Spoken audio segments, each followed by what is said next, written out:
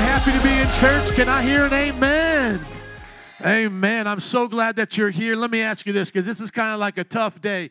I had to get a vote here. Would you rather have your hour of sleep and the days be shorter? Raise your hands. Or would you rather, nobody's hands raised. Or would you rather lose an hour of sleep and the days be longer? Raise your hands. All right, see, it's worth it for me to see the sun stay out longer. I'm so glad that you're here. We'll make sure to keep you here for a long time. Amen. Because if I keep you here till like 5, the sun's still out now. Amen. Praise God. That was always weird, like, leaving, like, church service, sometimes it'd be, like, almost dark, like 3 o'clock if it was a cloudy day. But I love the sun. I'm so happy that it is out today and the day is long. And that just means the weather's going to get nicer, right? Anybody like nice weather? How many just like it cold, gloomy, and rainy? No, we want nice spring, right? We want a nice spring. Open up your Bibles with me to Ephesians 4:17. We're going to be going through our sermon series today, talking about not stealing, but sharing. And sharing is what? Caring. See, you guys were taught good. We know this law. This is the law of Sunday school. It's the law of a daycare. Sharing is caring. So if sharing is caring, then socialism must be good, right? Because we all share. No, socialism is sin because socialism is stealing. Sharing is what you give willingly. What the government takes without your permission, that's stealing. And so we as Christians look to the Old Testament and even Jesus' parables, and we believe in capitalism. We believe in doing something useful with our hands, gaining wealth, and then sharing it voluntarily. Amen? So do not get it twisted. Stealing is stealing, even if the government does it. And I know some Illinoisans need to say amen to that. Amen? Okay, so we're going to talk about taking off stealing and putting on sharing. The sermon series is from the book of Ephesians, and it's called In Him, and that's where we have been for about the last year and a half, and we want you to join with us if you haven't already. If you're new to the church, great time to join with us. Here's how you can learn the book of Ephesians. It's a city, it was a city in Rome that Paul started a church in, and he's preaching to them through this letter that he's wrote them. As you can look here, there's a first 4-chapter section of the book called Heavenly Minded, and we've already been through this, and those are all the things that Paul talks about in those first 4 chapters that have to do with the mindset of a Christian, that we should understand that Jesus loves us and has a plan for our life that even goes beyond just the scope of the humanity we see now, that there's a new humanity coming, a new heavens, a new earth. And so like the old timers used to say, well, don't be so heavenly minded that you're no earthly good. No, that's not Paul at all. He tells us so many heavenly minded things that we can be of earthly good, because then right around 4:17, chapter 4, verse 17, he transitions into instructions. So he's like starting off the letter saying, you're seated in heavenly places. You're saved by the grace of God. He's going to do immeasurably more in your life than you can ever imagine. The love of God knows no height, no depth, no breadth. But then he goes into this section of instruction, chapter 4, verse 17, on Christian living. And then he talks about instructions for the family. We just did a wedding yesterday, my wife and I, and we're so excited about their wedding, their marriage, and their life that they're starting, because they're going to follow the instructions of the Bible. And then instructions on the job are in that same section, and then instructions on spiritual warfare, and then he ends the book. So if you have not started with us, I ask you to do this. Read the book of Ephesians every week. 6 chapters. You can read 1 a day, have it done in 6 days, read something else for the 7th day, or if you do it all at once, 20 to 30 minutes, even audio Bible will get it done for you. Can I hear an amen for the book of Ephesians? We honor the scriptures here. Now, what you'll see is that in this section on Christian instruction, I have broken down this whole passage from chapter 4, verse 17 to chapter 5, verse 20. And you can see the 17 messages we're preaching right now if you want to get caught up. And so you can go online and see all the podcasts or check our notes online. It's all there in the past, and you can see where we're going. So today, we're on lesson number 5, Don't Steal, Work Hard. And all these rest of them are going to be coming your way. And I hope that you're excited about this, because I, as a pastor, it would be real easy just for me to simply just talk about the heavenly-minded stuff every week. You're saved by grace. God loves you so much. Isn't it awesome to be a Christian? instruction. But how many know I got to talk about the instructions? Can't just cut the book in half and say that stuff's not good. I don't know if you've seen this meme, but it's kind of funny. It says, this is how people read the Bible. And it's the passage where Jesus said, judge not. And it's highlighted, judge not. And then everything else is just X'd out. You know, it's just like, that's all I see is judge not, you know. And that's kind of like sometimes how we read the Bible. I'm saved by grace, highlight. Let's tear out the rest of the chapters here that Paul gives us about judgment and things that happen when we don't live right. No, it's like we need the whole thing. And this is the this is the diet of the Christian. This is how we should use the Word of God. The dietary table of the Word of God comes with encouragement, correcting, rebuking, training, and teaching. And I have a post on that on my Facebook page. There's 5 parts of the Word of God that Paul said in 2 Timothy we should have. And I hope that if you were to listen to the sermons or go into the past and look at all that I've done, I would hope that you would say, I'm giving you a good diet. I'm going to go through them real quick right here. I should be teaching you the Word of God. I should be rebuking you when you're not keeping the Word of God. I should be correcting you from the errors that you have from not keeping the Word of God. I then should be instructing you and showing you how to keep the Word of God with accountability. And then lastly, I should be encouraging you, inspiring you to keep the Word of God. Do you feel like I kind of do those 5 things? If you do, I want you to continue to pray for me. I want you to pray for me that I will give you a healthy diet of the Word of God. Amen? Can I hear an amen? Amen. Thank you. Ephesians chapter 4, verse 17, Paul is speaking now. Follow along with us if you would like on the screen. He says, I tell you this and insist on it in the Lord, that you must no longer live as the Gentiles do in the futility of their thinking. Now notice this, as we're talking about Christian living, I always start here with the passage, and I show you that I can work through the lesson of that day through the passage. And let me do it right now. When we're going to be talking today about not stealing, there are 2 main people that we steal from in life, and God wants us to stop stealing from them and think differently about it. And those 2 people are God and our neighbor. God and our neighbor. Now, some of you may think to yourself, Pastor, I don't steal from God. Well, you know, there's 4 ways that you can steal from God we're going to learn today. And your tithes, your offerings, your time, and your talent. But you see, when it comes to giving your tithes and offerings to God, and by the way, there won't be another offering taken up today. No pressure for you to give, but I want to tell you the truth about this. This now will show you the heart that people have, whether or not they think like a Christian or a non-Christian. So a Gentile is basically a non-Christian. Let's see if you know how non-Christians think about church and money. You just fill in the blank here for me. All them churches want is your... Oh, you've heard that one then, haven't you? That's the way a Gentile thinks, isn't it? As they go pay a guy in tights with a bat to hit a ball over a fence, as they go pay $35, $45, $100, as they go do that, they say, all these churches want is your money, but the church lets you in for free. Another thing that they say is, look at all those pastors. Look at how much money they make. Yeah, look at these pastors. Look at them. They actually have a car. They actually have a house. Look at these pastors. They shouldn't make as much as my idols make, should they? If a pastor makes as much as their sport idol, their entertaining idol, their singing idol, now they have a problem. But isn't that something? It gets so convincing after a while, doesn't it? You start to think like a Gentile even though you're a Christian. Well, it looks like the church is doing pretty good. I don't have to give. The Bible says that's stealing. Let me give you an example so you can get it. Somebody say, make it plain. Thank you. I'm going to make it plain this morning.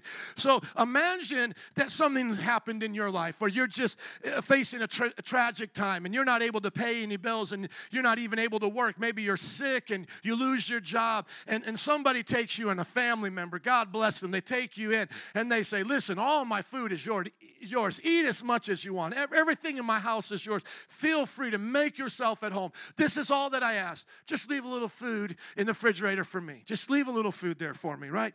Would you consider, as you are in that house eating those hot dogs, and let's say there's now only 2 left, would you consider yourself giving to the homeowner the hot dog just by you leaving the 1 or 2 there? No, by you simply saying, no, I'm going to leave that there, you're my friend. You're not giving them something that's not already theirs. You're actually letting them have what's already theirs. For you to take all of those hot dogs would be stealing from them. Are y'all ready for the application? Because it's going to come hard and fast. That's you in God's world right now. God says, all of this is mine. You can use as much of it as you want, but here's what I want you to leave back for me, 10% of it. That is your tithe. That is what you honor me with to show me that you prefer God over money. Jesus said, you cannot serve God and money. You cannot serve two masters. You'll love one and hate the other, love that one or hate the other one. Jesus taught us that. And so you may think to yourself, no, Pastor, that doesn't apply to me because I'm not sick. I'm actually working. I'm actually doing something with my hands. I produce my own wealth. Let me ask you a question. Where do you produce that wealth at? Oh, on my job. Is that on the planet Earth? Is the job on the planet Earth? Yeah. Do you own that planet Earth? Like that place where Steve Jobs would set up Apple computers. Did he own that? Did he make that? Are you listening? How about the brain that you use? And you're so smart, right? Because you can outthink God, right? Because I'm so smart up here. Did you ever just think, let me just philosophically mess with you a little bit right now. This is called existential thinking. Let me mess with you a little bit. Do you know not even your brain is yours? Your daddy went into your mommy, dropped some seed that wasn't yours, into an egg that wasn't yours. And then she began to eat food that wasn't yours, that was put upon God's green earth. And then from the chemicals and then from the nutrients formed a brain. And let me just prove it to you like this, just in case you don't get it. If it's yours, take it with you when you die. Yeah, it makes you think now, doesn't it? I don't believe that stuff, Pastor. It's mine. Okay, take it with you then when you die. What you leave behind then proves wasn't yours. Your brain isn't yours. You know that right now they want to have a way of burying you to actually make you compost. So you can be buried in farms now so that they can bring forth crops out of your rotting body. I said it's a little bit weird, but are you following me? Your brain ain't even yours. It goes right back there to the dirt from whence it came. You can't take your family with you. You won't take one thing with you when you die. And yet you're going to get mad at God and them preachers who want to take your money. Better wake up. Come on, somebody. You better wake up and stop thinking like a Gentile. It is an honor to be on this planet. Not sniffing your behind like a dog, but walking straight up as a human being made in the image of God. This is an honor. To know thyself, to know God in thyself, this is heaven on earth. And then to be given the earth, to have seed, time, and harvest, to put your hand to the plow and to work and to produce fruit from the ground and the land and to have the sun and the atmosphere and the beating of your heart and the blood flowing through your veins. Thank God from whom all blessings flow. Praise him, all ye creatures here below. Praise him, all ye heavenly hosts. Praise him, Father, Son, and Holy Ghost. We owe everything to him. That's why literally the Bible says, in him we live and move and have our being. We are in the creation of God. And so, my friends, there is nothing you're giving God that wasn't already his to begin with. So get it right here. So if it's already his to begin with, if you don't give it back, what's that called? Stealing. Now you know why we got to talk about it, amen? We got to talk about not stealing today. Not stealing from God. Not stealing from each other, but living a life of fruitfulness with our hands, working and producing fruit from the earth and sharing with those in need. That's the first introduction. Are you ready for the second introduction? Amen. That's what he says right there at the beginning. Don't be like the Gentiles in the futility of their thinking. They are darkened in their understanding, separated from the life of God because of the ignorance that is in them due to the hardening of their hearts. So when you see people kick back and argue against this, you're not talking with a wise person. You're talking with a fool. You're not talking to somebody that's enlightened. You're talking to somebody that's darkened. Don't be like them. Don't be hard in your heart. Be soft in your heart towards God. Be like the child. See, that's why the Bible says the kingdom of God belongs to them, because they are living in that world, aren't they? Where they can't produce anything for themselves. And they live with trust from what the parents give them. And then how do they show their love? By hardening their heart, being rebellious and getting spankings? No, by serving in the house, obeying their mother and father, keeping the teachings of the Lord. And we are God's children on His planet. Have a soft heart, not a hard heart. Amen? They've lost all sensitivity. They've given themselves over to the sensual way as to indulge in every kind of impurity. And they are full of what? Full of greed. There's going to be 3 introductions today. I think I got another one in me right here before I get to the last one, because listen to me. He says right here, you want to know what they're like. You want to know what they're full of. You just want to take apart a sinner. And I'm talking about all sinners, from Hillary Clinton to Lil Wayne to Oprah Winfrey to Steve Harvey, anyone that does not live by the born-again lifestyle. You want to unzip them and look on the inside of them. What are they full of? Greed. They are full of greed. And you might think to yourself, well, I'm no Oprah Winfrey. I'm no Steve Harvey. I don't even have enough money to be greedy, and that is a lie. Do you know where I saw the most greedy people? Was when I worked in the projects of New Orleans. It was a tragedy long before Karina ever happened. I worked in 9 different projects, from the Magnolia projects to where the Hot Boys came from, to the Callio projects, Master P, and No Limit Soldiers. I saw what greed looked like even among the poor. I grew up in the suburbs, and I never even saw that much greed. You say, how is that possible? Because greed is a mentality of, I deserve more. Deserve more.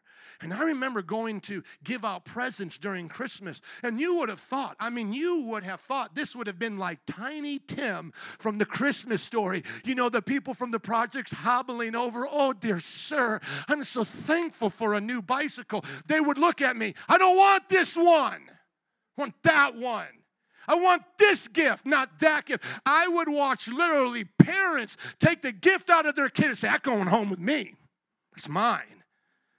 I'd have to tell the parents, would you please give back the present we gave your kid? Greed. And I see it even in this church with people. You think you're deserving more, that you have to take from God's tithe. Doesn't God know? I worked hard for this. I got to pay my bills.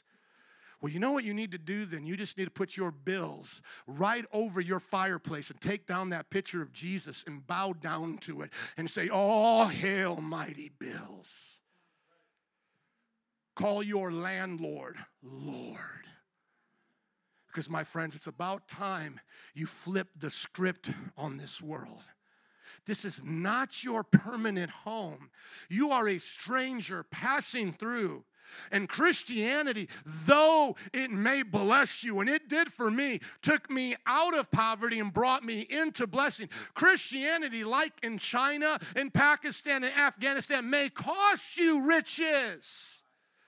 So get it out of your mind that you deserve more.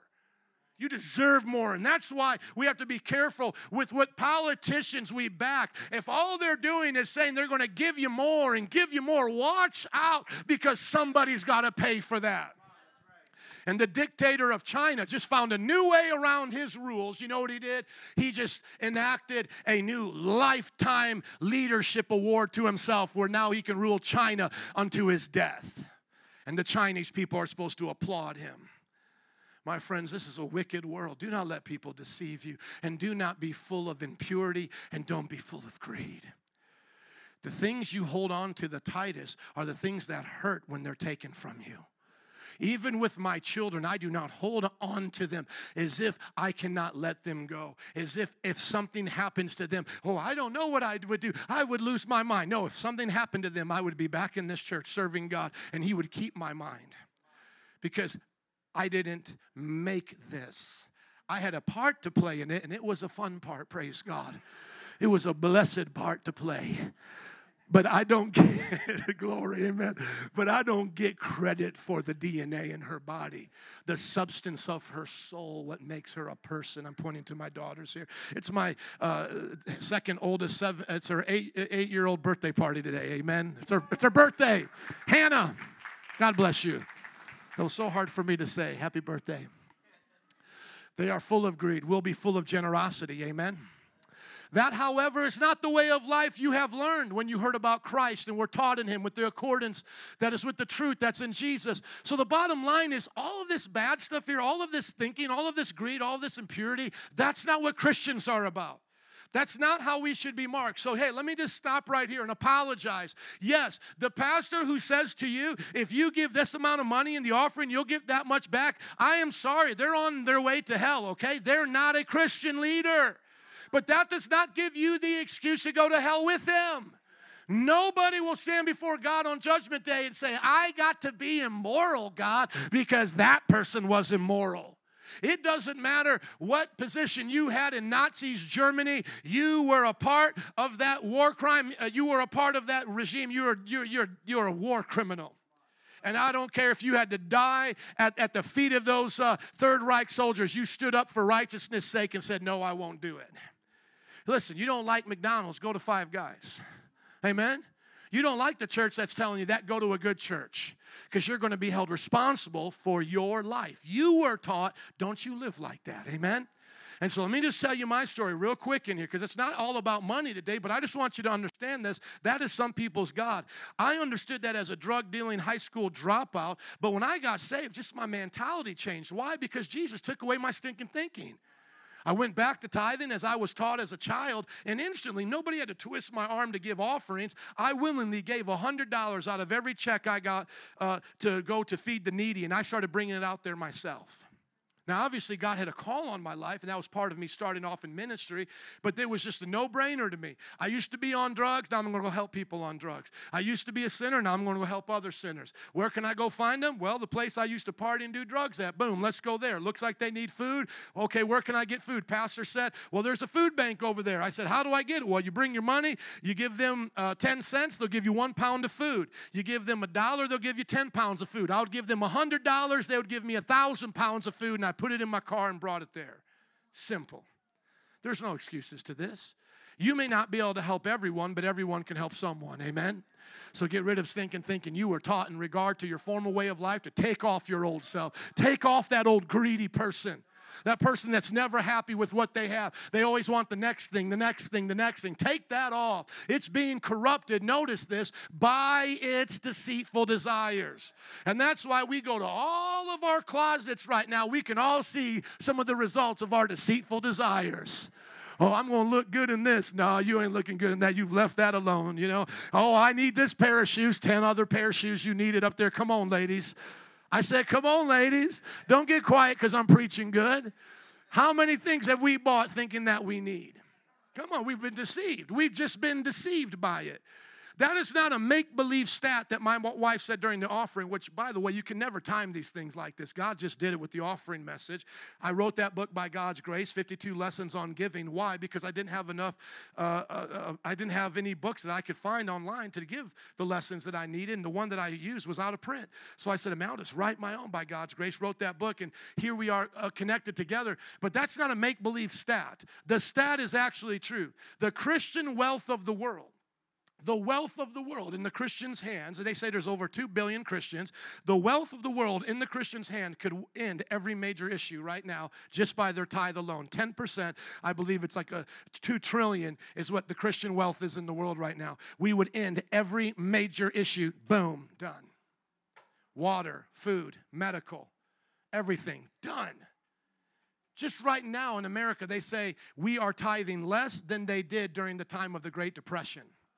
They say on average only about 8% of people in churches tithe right now. They say during the Great Depression it was 10, 20% of them were tithing. And look at us. We're so much happier now, aren't we? We're so confused in life, you know?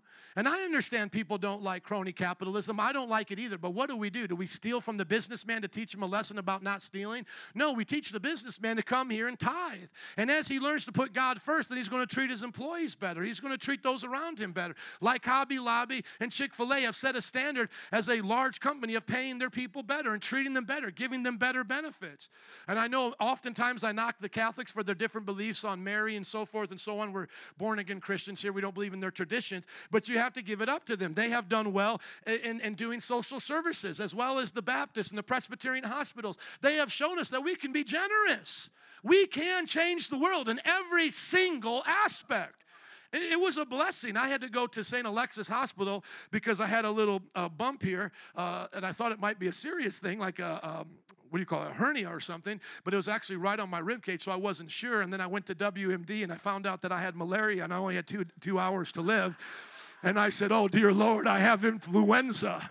I need to go now, half kid. So I show up to the hospital, and just seeing their vision statement play over the screen, one of it said, honoring God. And it's like, yes, if I have a hospital to choose from, the one that honors God or thinks I've come from the goo through the zoo, which one am I going to go to? I'm going to go to one that sees me as a creature of God and honors God. Amen? Praise God. And see, this is what the Bible says. Take off that old way because it's corrupted by its deceitful desires. To be made new in the attitude of your what? In your mind. You have a mindset about money that may need to change. Align your mindset to the mind of God. So how did we do that right now? How did we align ourselves? We simply just put ourselves in right perspective, right? Like, he's the great I am, and I'm not. I'm not God. He is. I'm a creature of God. I'm upon his earth. That now changes how I treat everything, doesn't it? And that changes now how I treat you. Because if I steal from you and you're just an evolutionary product that came from the goo through the zoo, then there ain't no problem there because might is right and dogs eat dogs. Hello, somebody.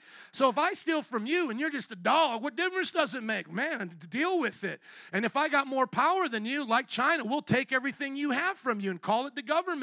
So is that the way we live? No. See, if I see you as the image of God, then when I've stolen from you, who am I stolen from? From God. If I lie to you, then I've lied to God. Do you understand the connection there?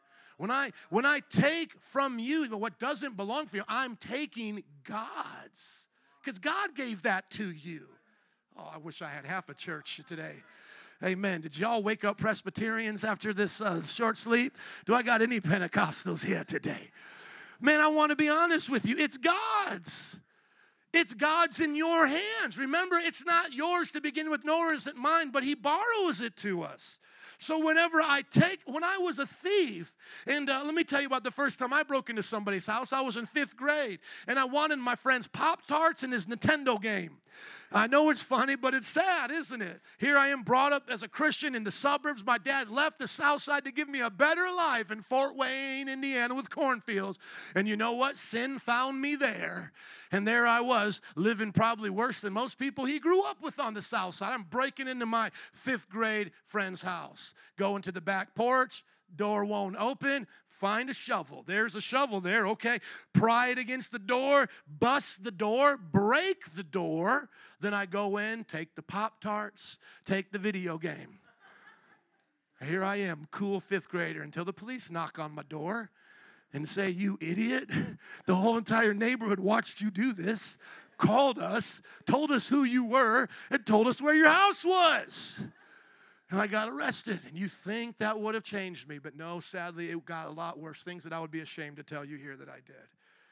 But my friend, I was stealing from God. And the representative of God was my friend, yes. And I believe in retribution.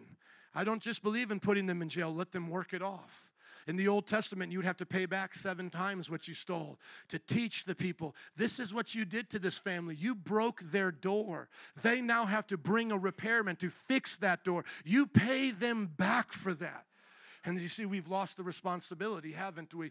And those of us here who may not steal that way, and I praise God that most of you have not done that, if you're stealing in other ways as it gets applicable to your life, because it will get real here in a little bit, I want to just challenge you to remember this. God wants you to have a new attitude. And how do you get it? Verse 24, by putting on the new self, created to be like God in true righteousness and holiness. So every issue we're talking about, these 17 lessons just on Christian living, how do we do it? Do we do it first by our own efforts or putting on the righteousness of Christ and the finished work of Jesus? You see, we don't do it on our own. Joe doesn't self-help himself. Joe doesn't give himself a blood transfusion when he has AIDS. I don't cure myself of anthrax when I'm infected with it. Are you listening? I need a heart transplant. I need a blood transfusion. I need a new me. And I can't do it myself because I'm broken. And so God gives me a new me. And the new me, I'm telling you, went from stealing to sharing. It's almost like as we get to the passage here, in the passage where it says, don't steal anymore, but work hard, doing things useful with your hands that you may share. It's like Paul was literally talking to me. And I hope you see it as that today if you're stealing in any way. And for those of us who are not, let us be encouraged to give and to continue to give. Amen. It says, therefore, you must put off falsehood and speak truthfully to your neighbor, for we are all members of one body. How many are happy? We talked about not lying and telling the truth. That was a few weeks ago. Last week, we talked about this. In your anger, do not sin. Do not let the sun go down while you are still angry. Do not give the devil a foothold. How many enjoyed that one? I basically laid my soul bare there. I felt like, man, you knew everything about me after that message because I told you about how I've dealt with anger. And if you missed it and you want all the nitty-gritty, go back and watch it. It's there. And then today, let's read this together. 1, 2, 3.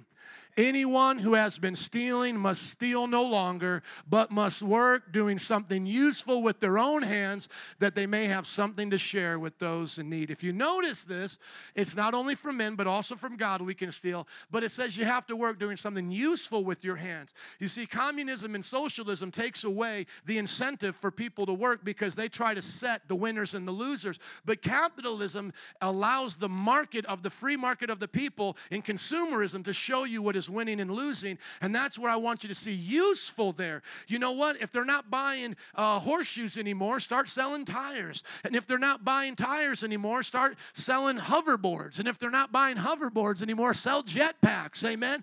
And so I said, amen. You just can't be a Christian and expect everybody to buy your product because you're a Christian. That's Christian communism. No, we believe in doing something useful so that it's willing trade. People trading you for that good, and then you giving them that service, and then you becoming successful, and not the government stealing your money, but then you willingly sharing your money.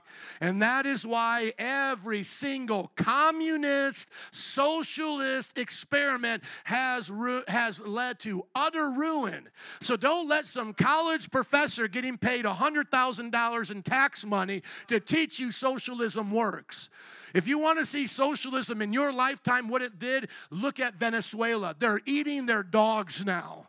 It doesn't work, my friends. And if you want to see what it looks like on a massive scale, just go back in history 50 years to my parents' generation and see what happened to Russia. Okay, my friends? It doesn't work. The most charitable, people-centered government are capitalist governments who allow their people to freely not only give their goods, but serve in the military. Those are the ones that help. For better or for worse, for whatever America needs to do to change, that is the system of change. Amen? About half of you got it, amen. The rest of you take your next trip to Venezuela and see how much you like it. Because everything's free there. Everything's free. Free to eat your dog, free to sleep on the streets because there's nowhere else to live because all the free stuff ran out. And that's what happens. It really does happen like that. I guess some people really wanted me to preach on that, but I got to go on. Here will be next week's message. Do not let any unwholesome talk come out of your mouths, but only what's helpful for building others up according to their needs, that it may benefit those who listen. How many know we can just do a fast forward to the altar call that week, to next week? I just have to read that scripture. Don't let any unwholesome words come out of your mouth. If you've done that, let's come up and pray. We're just going to go right to the altar call. Amen. It's just everybody's going to come up and be like, yes, I have said things that I have was not supposed to say. Forgive me, Jesus. And I'll be right there with you. I will be right there with you. Verse 30, and do not grieve the Holy Spirit with whom you were sealed for the day of redemption. Get rid of all bitterness, rage, and anger, brawling, and slander, along with every form of malice. Be kind and compassionate to one another, forgiving each other, just as in Christ God forgave you. No chapters and verses in the original letter. Let's keep going. Follow God's example, therefore, as dearly loved children. Walk in the way of love, just as Christ loved us and gave himself up for us as a fragrant offering and sacrifice to God. What does love always do? Love always gives. Can you love without giving? No, it's impossible. But you can give without loving. Yeah, you can just throw out something and not care. But there is no way you can love without giving. Every person you love, you give something to. I'm not saying it has to be big, that you have to put it on Facebook and get everybody to ooh and ah over it. But let's just be honest. All of us who love, you have to give to show that love. I have to give my wife a hug. I have to hold her hand. I have to take my kids out on their birthday and bless them. I have to give you guys, trinkets of my love whenever we're together. Just, hey, man, here's a book. Here's something that, man, can this bless you? Whenever we're out to eat, I love to treat you guys out to eat just to show you my love as a pastor. And that's all of us here. I see that as a mark of a true church, is that we're generous and that we're giving. But notice this right here. It's Christ's example. It's not that we're just doing it because someone showed us to do it, or it's a good tradition. Jesus showed us his example by giving the best offering and the best sacrifice. And so, my friends, sometimes giving does hurt, but you know what? Sacrifice is worth it.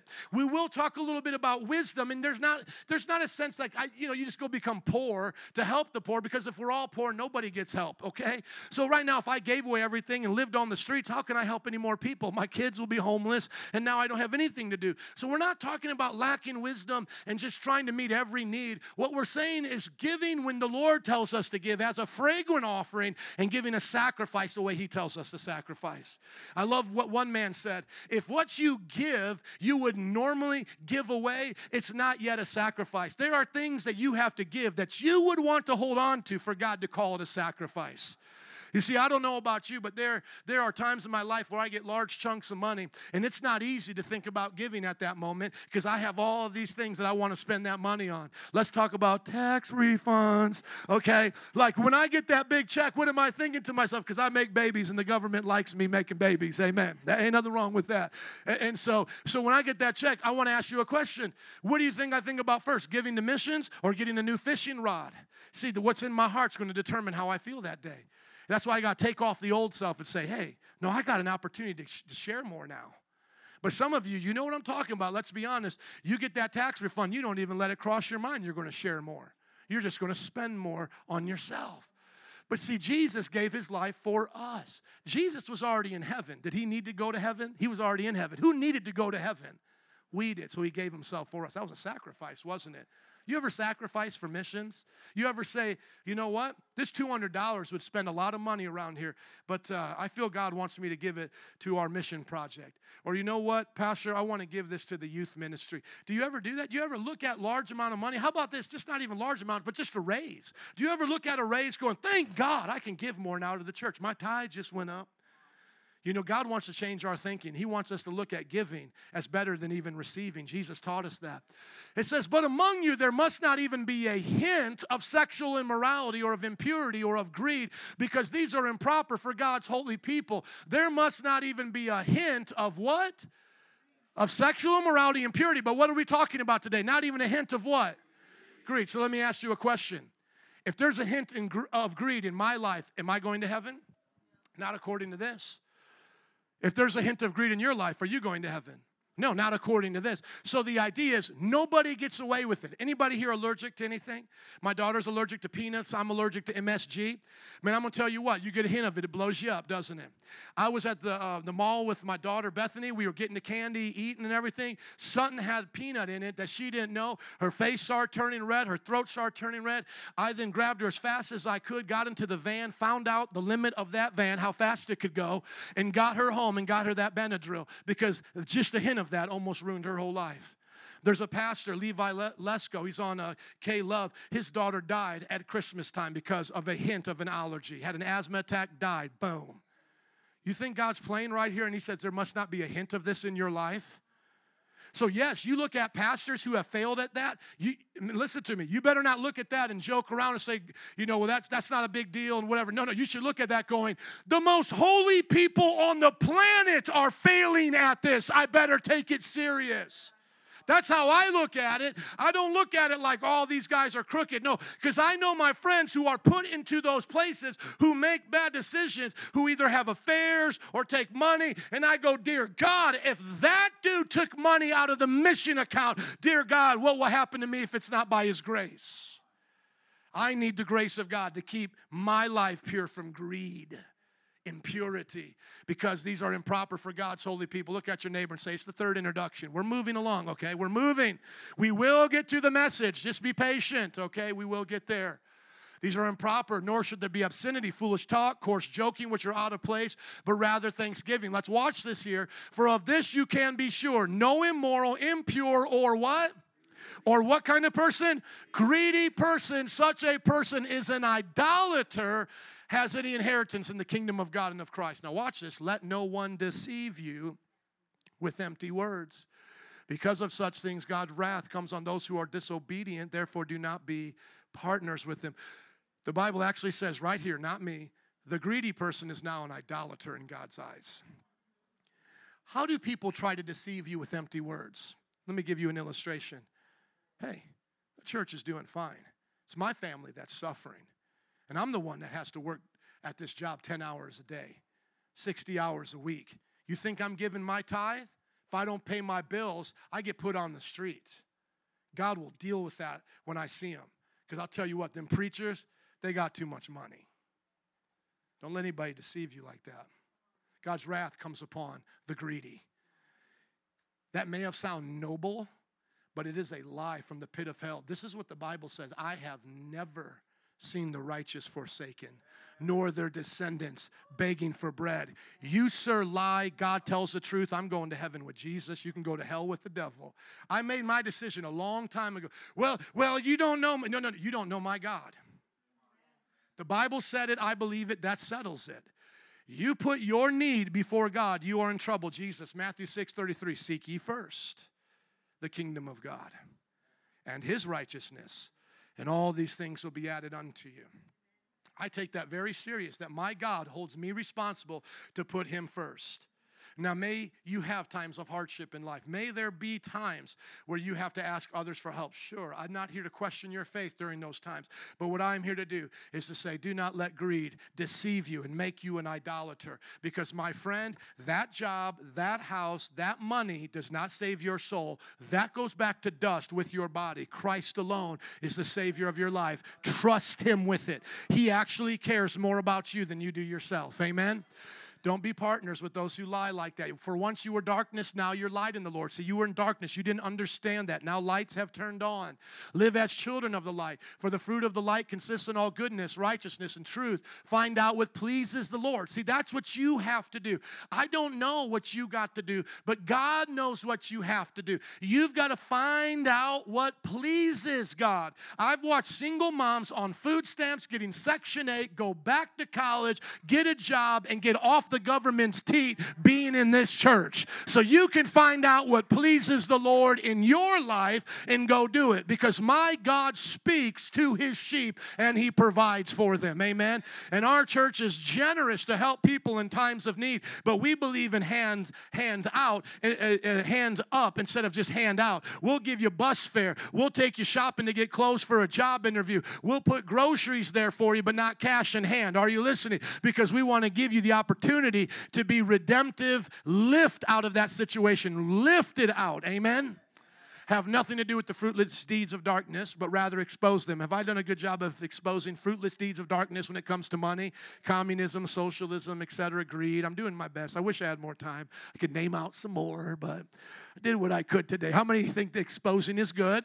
Some of you all get nervous, and you're like, poor Oprah Winfrey, poor socialist countries. If I don't use names, you don't understand. I'm telling you, I've done this for a long time. I was saying this to my wife the other day. I'm like, why do I just talk about Oprah so much? And she's like, I know why, because you got to tell people what a secular worldview looks like, because the secular worldview means absolutely nothing to them until you put a smiling face on it and then show them what it looks like. Because I say, look, don't think like a secular person Who did you just think of? Nobody. You're like, I don't even know what a secular thing is. What is secular? I don't know. Don't think like Oprah. How many just got that? Boom. Don't think like Steve Harvey. How many got that? Don't think like Dr. Phil. Don't think like Donald Trump. Don't think like Hillary Clinton. You all got that. Amen? Jesus did that. Jesus called Herod a fox, by the way. He said, go tell that fox I'm going to keep on preaching. Praise God. But everything is exposed by light, becomes visible. Anything that's illuminated becomes a light. That's why it said, wake up, sleeper, rise from the dead. Christ will shine on you. Be very careful then how you live. How should you live? Very careful. Not as wise, but as unwise. Not as unwise, but as wise. Making the most of every opportunity because the days are what? The days are evil. Make sure you're using your job for the glory of God. Therefore, do not be foolish. Understand what the will of the Lord is. We can be foolish with money. We can be foolish with our time and our talents. Understand the will of the Lord. Don't get drunk on wine, which leads to debauchery. Instead, be filled with the Spirit, speaking to one another with psalms, hymns, songs from the Spirit. Sing and make music from your heart to the Lord, always giving thanks to God for how many things? For everything. For our God, our Father, gives us every good and perfect gift in the name of our Lord and Savior, Jesus Christ. Do you see right there how thanking God for everything ties into your heart of not stealing but sharing? It's because you're thankful for what you have. Amen. Look at your neighbor and say, let's get to the message. Let's get to the message. A little bit longer today, but let's get to it. Here are the three takeaways from our passage as we look at not stealing, working hard, and sharing. Is the Bible called stealing a sin? Working hard is a divine virtue that we've been given as mankind. Work, though it's a four-letter word, is not a curse. It's a blessing. And what we work is not only just to go to us, it's to go through us, what we work for. Now, when we look at stealing from God, we can steal from God and people. I want you to see how we can steal from God. Malachi chapter 3, 8 and onward says, will a mere mortal rob God, yet you rob me? But you ask, how are we robbing you? That's a good question, right? How can we rob God? He says in tithes and offerings, you are under a curse, your whole nation, because you are robbing me. Bring the whole tithe into the storehouse, that there may be food in my house. Test me in this, says the Lord Almighty. I just wonder, let's just be honest. Let's just look around our world today and just wonder, do you think that we've gotten out of hand with spending because we've neglected this command of giving it to God? I think we have. Because think about this. Every time you and I give our tithes and offerings first to God, we give it back in that sense. We're giving to Him. Doesn't that just kind of realign your whole way of looking at money? The way I say it, it breaks the chains of greed off your life. It's like, I'm not greedy now. I just gave up a lot of money to Jesus in the church. Boom. And by the way, some people want to just send the money directly to Jesus because they don't trust anybody in the church. But guess what? Jesus don't have a PayPal account, and Jesus told you to trust the church, so that's not an excuse either, okay?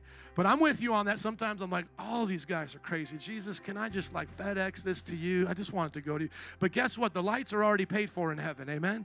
There's no need in heaven. There's need down here, and you trust the church to do it, so find a good one. Like I said, you don't like McDonald's, go to Five Guys. The stupid thing would be to starve, you know? I don't like McDonald's, so I'm going to starve. Okay. I don't like that church, so I'm going to come under a curse. Okay. Find a good one. But the Bible's teaching us here, He doesn't have to give us blessings, but He does. And that's where I challenge you to test the Lord in this, because He tells you, test me in this. Test the Lord in that. We can steal from God in our tithes and our offerings, but we can also steal in our time and our talents. How often do we waste our time that could be to the things of God? And I don't just mean praying, reading your Bible, but I'm talking about fruitful things with your family and children and job, where God says, I want you to do this, but you do wasteful things. Or the talent that He gave you, you're wasting it maybe just on the accolades of man and these things. You know, it's great if you get the accolades of man. That's awesome. But do it for more than that. Do it as unto the Lord. How do we steal from people? We steal from people on our jobs when we steal their time, their products, and materials. Your time does not belong to you on the job. Honor your bosses. Honor your employers. Those products you cannot take. I don't care if you work for Walmart and you're like, they're not going to miss this pencil. It doesn't matter if they're going to miss it. It's not yours. Don't take it. We steal from our friends when we borrow things and don't give them back. Hey, any ladies got any shoes up in their closet now they got to give back? How about dudes? You got any video games? You got any hats? Any gear you got to give back? Anybody borrow a shovel or something? Give it back. If you borrow and don't give back, you're stealing. We steal from the government when we're not honest on our taxes.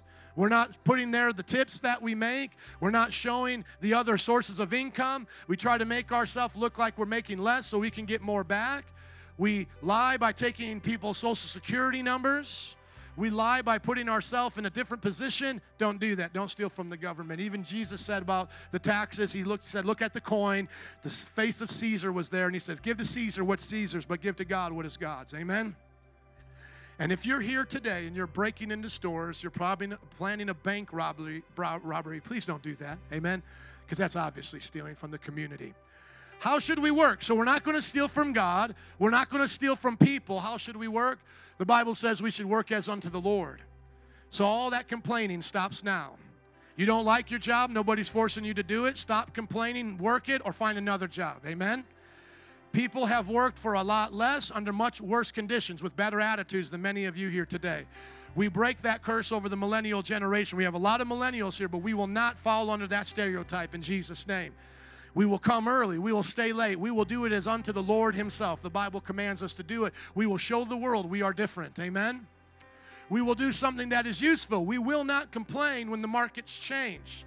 I will not complain if people come in and out of my church. I must do church better. Do not just go home, make a couple vases or some candles and say, Jesus, bless it, and expect it to be sold, be bought by people. You must have what the community needs. You must do it usefully. You are not owed anything. Work for what you want in this life, and if what you're trying at now does not succeed, try again.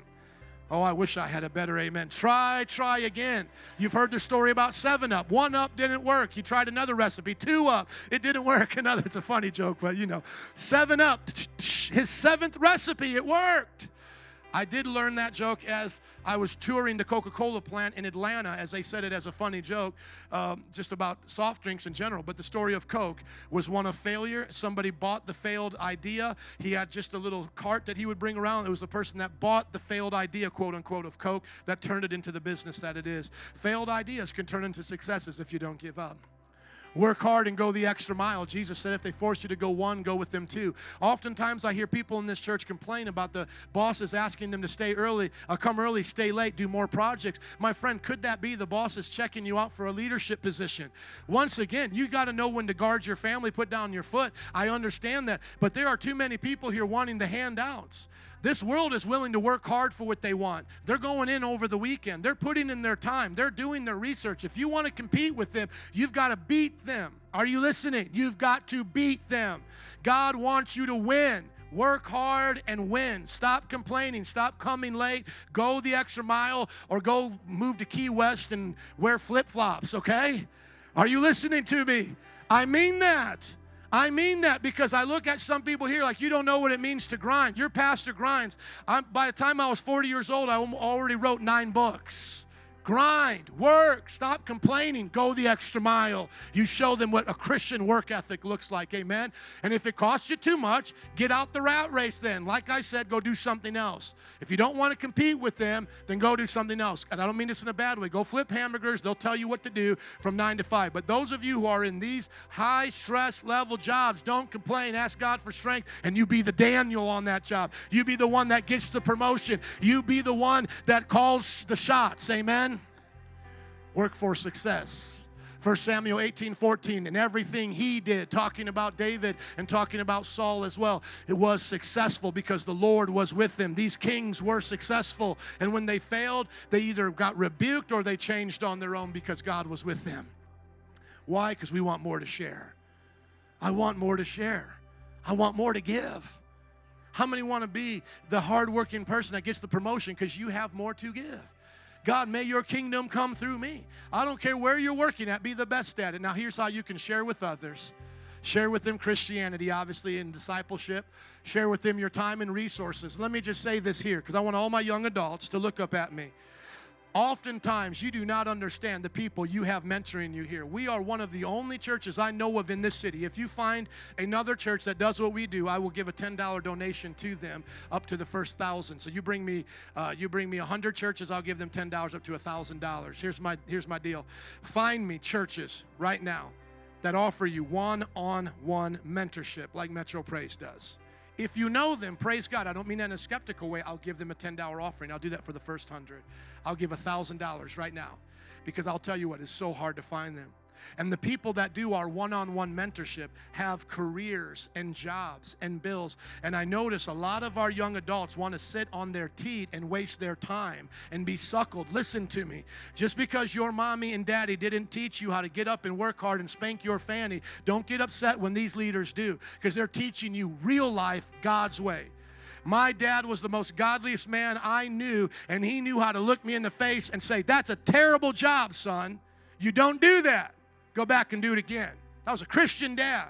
And oftentimes we have these young adults come up and say, "I just quit my job." And the leader will say to them, "Did you give a 2 weeks notice?" And they'll say no. And they'll say, "That was terrible. You write a letter of apology to that boss." And they'll say, "Oh, who are you to do that?" No, we are Christians. We stand head and shoulders above this world. Amen? We are people of integrity. We live by morals and ethics, and we show them respect and honor.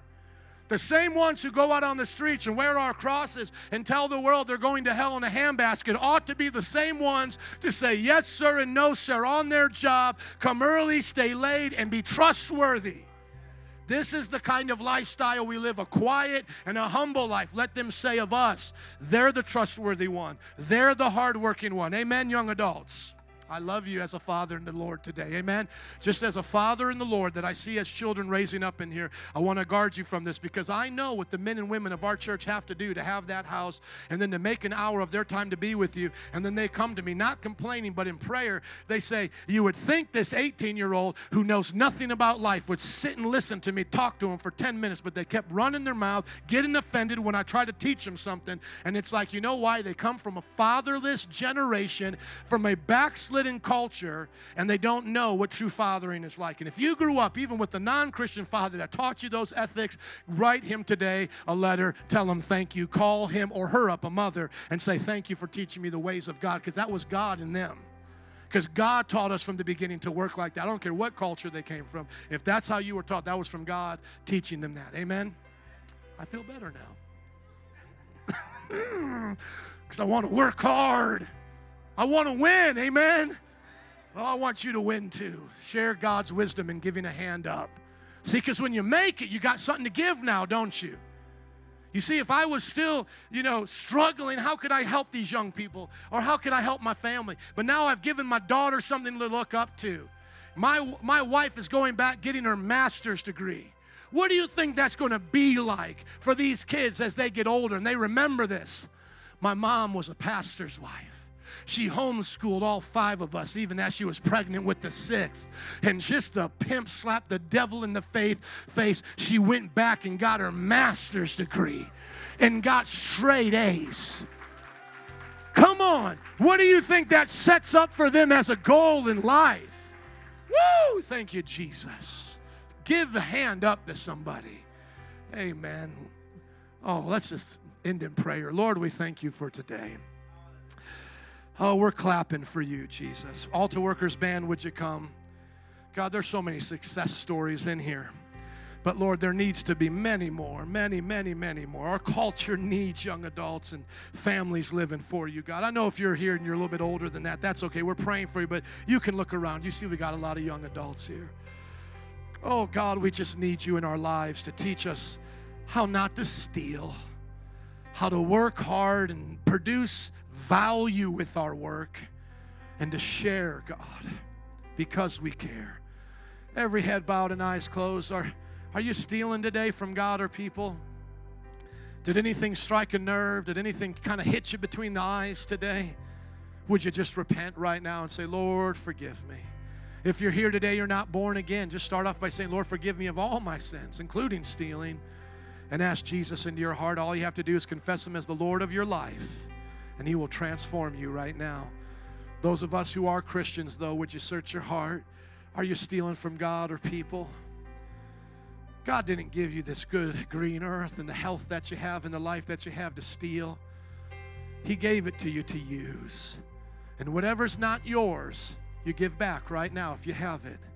You give it back and you start working hard. Now, Lord, I pray for us to work hard and do things that are useful. Would you just stand up with me, please, and surrender your hands to God like this and say, Lord, make my hands useful. Make my hands useful. I don't want anybody going to work tomorrow as a drag. Come on, pray right now. God, make me useful on my job. Those who are looking for jobs, just raise your hands up and say, Lord, here are my hands. Give me an assignment, Lord.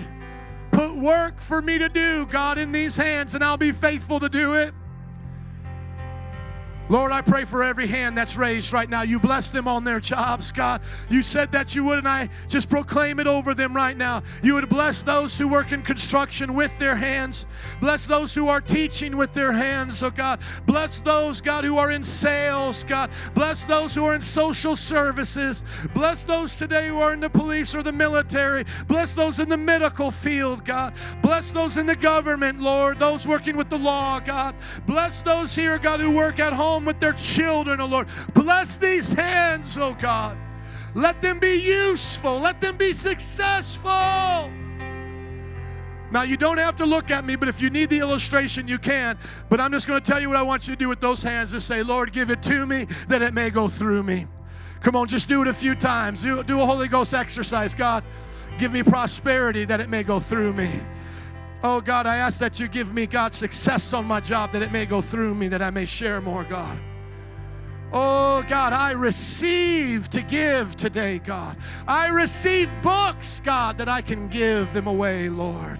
I receive success as a pastor with wisdom to pour out to the people, God. Come on, everybody, just say it, man, a few more times. Oh, God, give it to me to go through me. Give it to me to go through me. Work is not a curse. It's a blessing. Oh, it's a blessing. It's a blessing. Hallelujah. I love seeing those with special needs working there at Jewel. It's a blessing to serve, isn't it? May it remind us today, it's a blessing to be useful in our culture, to produce value, hallelujah, and to share it with others. Because giving is better. Giving is better than receiving. I give it all away. Would you just sing it out today as Rachel sing it? Because giving is better than receiving. It's better than receiving. Oh, I give it all. Yes, giving is better than receiving. Jesus. We're going to sing it as an anthem today. Jesus said to the rich man, you want to prove you love me? Give it all away. You see, you got to show God you're willing to lay it all down today. You don't need to hold on to it anyways, right? It's not yours. He gives, He takes away. Blessed be the name of the Lord. A few more times, sing it out with her. Giving is better than receiving. Receiving, I give it all away. One more time, giving is better than receiving. Giving is better than receiving, and I'm giving it all away. All to Jesus I surrender. And all to Jesus I surrender. It's an old hymn. We just modernize it. Just sing it out in your own words. All to Jesus. Oh, I surrender all. Is that anybody's heart today? One more time. I trust Him today. I trust Him with my life, my family. Lord, today as we prepare to leave, may we leave surrendering all to you. And then you tell us, Lord, what to keep. I give it all to you. You tell us what to keep. We know you're a good God, so you'll meet our needs according to the riches that are in Christ Jesus. And for that we say amen. Amen. Can we give God a hand clap of praise in the house of God? Amen.